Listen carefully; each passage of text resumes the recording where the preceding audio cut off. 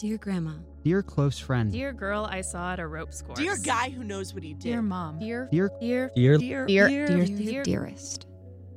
Narrators can't be trusted. This is Dearest. I'm Claire Brennan. Storytelling is an art of carving out a narrative from the complexity of human experience. A letter is a story with one perspective. No matter how well it's told, it's just one part of something larger. Every other voice gets left out.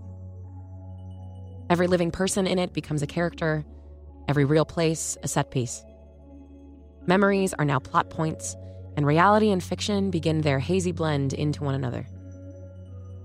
If you've written Dearest a letter, or you're going to, and I really hope you do, then you already know this.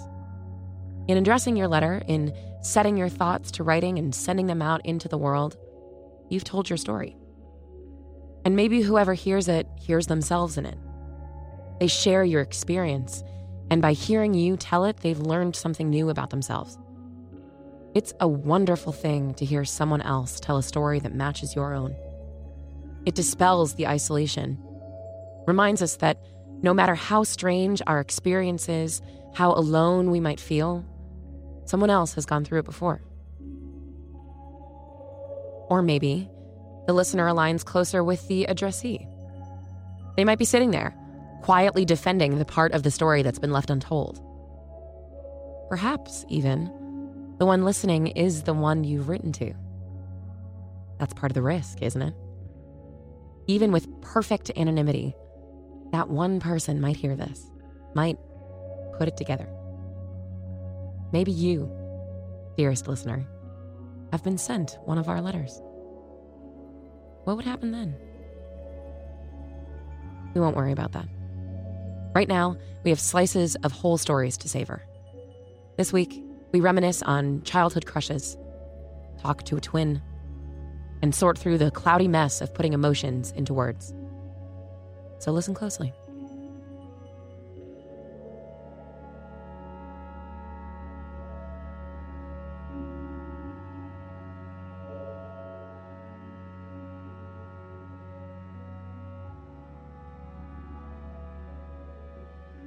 My only dearest.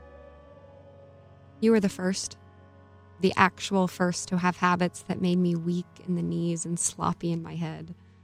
You spoke to me in the kind of phrases that made poetry. I was a new kind of beautiful. I had never been held in the way that you held me, like letting go would mean falling off the earth completely. You were the first. The hardest thing to think about now is that in those moments, I was capable of infinite tenderness. I could hold all of you. I could touch every part of mine to every part of yours. We were a cult following of each other. We had a cat. You were the first, and holy fuck, I loved you. Like, so much. Like, how do I like anyone this much ever? Much. I hope that you knew that. Loving you was intoxicating. And I have this wicked, addictive personality. I can't be around chocolate without finishing an entire bar. Ice cream? Gone. Cheese? Jesus. And when I knew you, vodka. Oh my God, I also loved vodka. I recently had a friend go to hospital. He's been in and out a few times in the past couple months. About a week before he was admitted for the first time, he was over at mine. I didn't realize how drunk he was until we were inside the house, and I just remember watching him and not recognizing who I was looking at. And I was like, this is what that was. And suddenly I was back in our living room when I stumbled in, hit the floor, and told you I was moving out. I was reading notes I left on my whiteboard that I'd written the night before and didn't remember writing about how miserable I was and how many things I needed to change in my life, but I couldn't. Because I just couldn't give them up. I liked them too much. They were true. The notes. I was miserable. And I knew. I recognized him completely. I knew that look.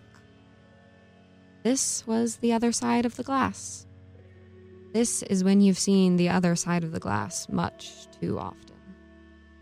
I used to tell you I was trying to pickle myself, and all you knew to say was to not. How do you really respond to that, though? And we fought. It was so awful. All of those nights. Weepy, flirty, angry nights. Nights that I didn't come home until 6 a.m. Nights you didn't. Nights we were so damn sad. And I never got to say thank you for taking care of me on those nights. Not really. And I wonder if I had tried to stop, or if I hadn't read the plays you started writing about manic, suicidal, anxiety-ridden drunk girls, or if either of us were able to actually talk about our mental health issues, or feelings, or any of these things. Occasionally, I wonder. Not for long. You told me I would never be happy, and I so thought that was true. It was, for a while. But it's different now. Every single day is a work in progress. But I'm doing the work. We haven't spoken in 2 years. I haven't had a bottle of vodka stocked in my freezer for 1. And I've had half a candy bar in the fridge for over a week now. And I'm okay with all of that.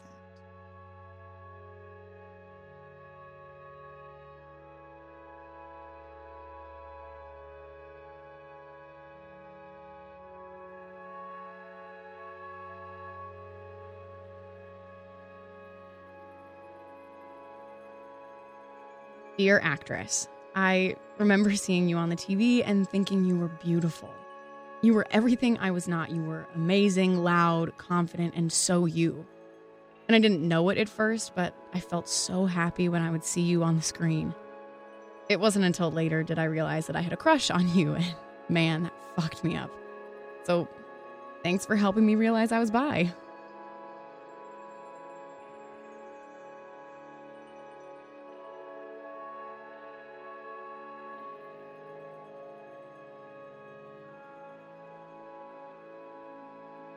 Dear sister, I love you, and it kind of sucks. When you're twins with someone, it's hard to define that relationship to other people. And boy, do they ask.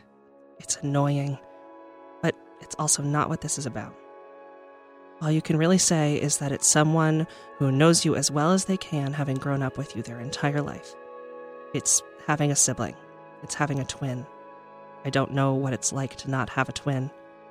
They don't understand because, yes, we finish each other's sentences, and yes, we both talk at the same time sometimes, and yes, we're pretty similar, but also we're not. We're both completely separate individuals. We're both never going to know exactly what's going on in the other's head. It's wild how people can assume they know you because they know your other half, which is really only okay when twins say it. You are my heart. It fucking sucks that people are constantly comparing us. Constantly saying, oh, she did 1% better than you on that test. Or you're better at singing than her. Or your nose points up a little more. And maybe you're not completely the same. Maybe one is better than the other. Which is not true. You don't get to weigh two people against each other just because they're close to the same. It is so hard to have a rival that you love with your whole entire heart when you have to do just as good. Because if you don't, you're the bad one, the stupid one, the disappointing one, and it sucks. Because you are not disappointing. You're not stupid, and I know that. I am not disappointing. I am not stupid just because of 1 percentage point. I know that. Why is it okay to categorize people by subliminal traits when they're twins? It's hard to know that your best friend in the entire world is also under this intense pressure to be better so that they're not the dumb one. Neither of us is better. You are my heart, and I love you. Sister.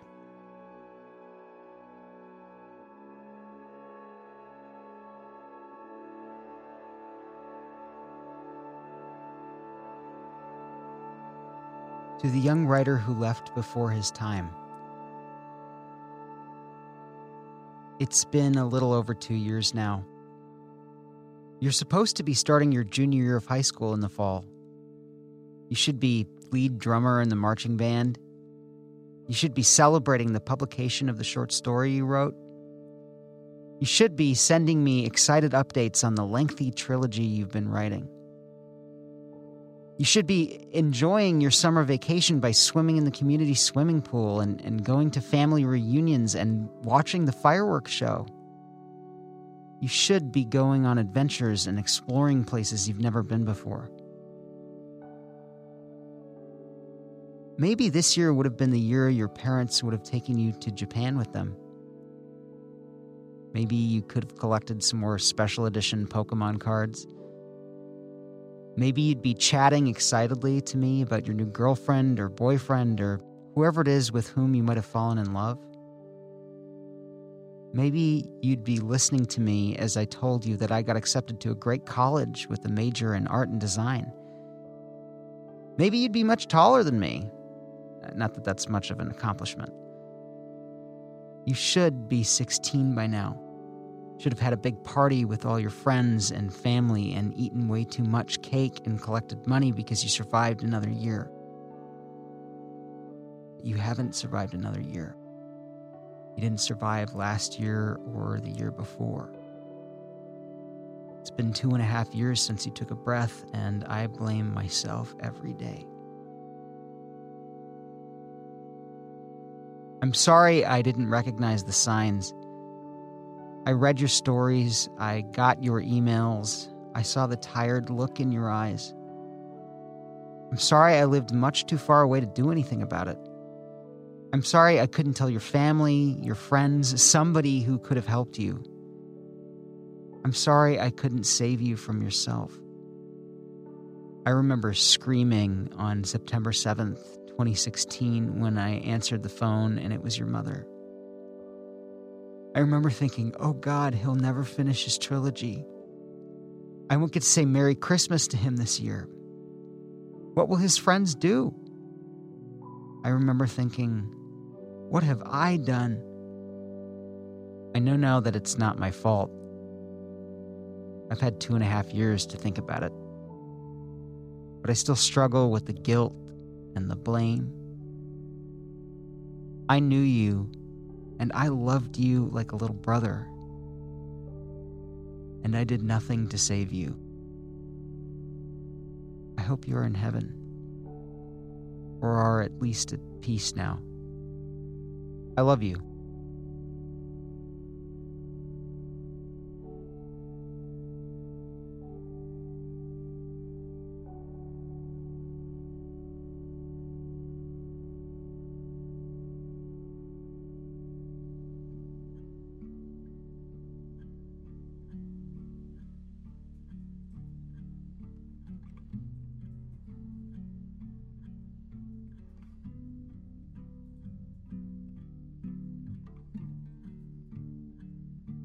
Dear best friend, I am in love with you, but not like that. Or maybe kind of sort of like that, but not. Feelings are confusing. We say, I love you a lot, and that's confusing too because it's sort of this long-standing inside joke, but we also sort of mean it, and we joke about marrying and being wives, and it's a joke.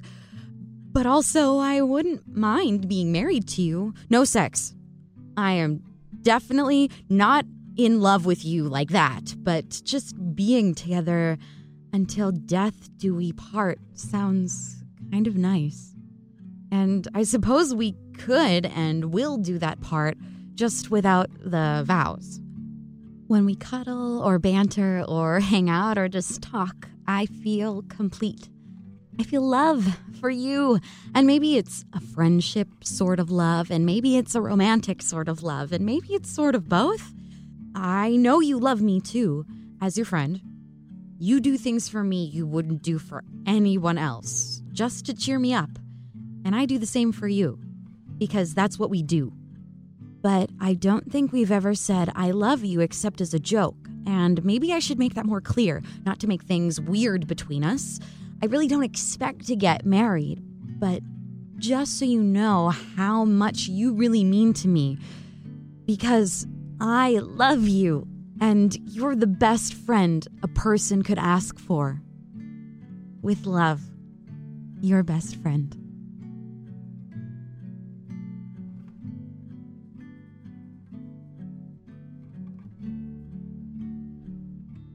The voices you've heard on today's episode were those of Kathleen Neiman, Emma Boyden, Alex Goodman, Andrew Cutler, and Kara Schultz. Dearest relies totally on our listeners' letters, so send us yours. You can email us at dearestpodcast@gmail.com or submit at dearestpodcast.com, where you can also find out more about us, our live events, and sign up for our newsletter. You can find us on Instagram, Twitter, and Facebook at Dearest Podcast. The podcast is produced in Chicago, Illinois by me, Claire Brennan, and Sarah Hurd. We'd like to thank the composer of this episode's music, Chris Day, our graphic and social team of Dom Kindler, Sarah Barnett, and Monami Maxted, and you, dearest listener. Thank you for listening.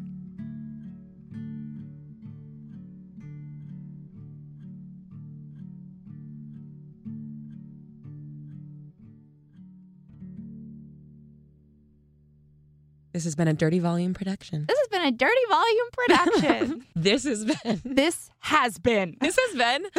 a Dirty Volume production. Okay, I think we got it. I have no idea what's in there.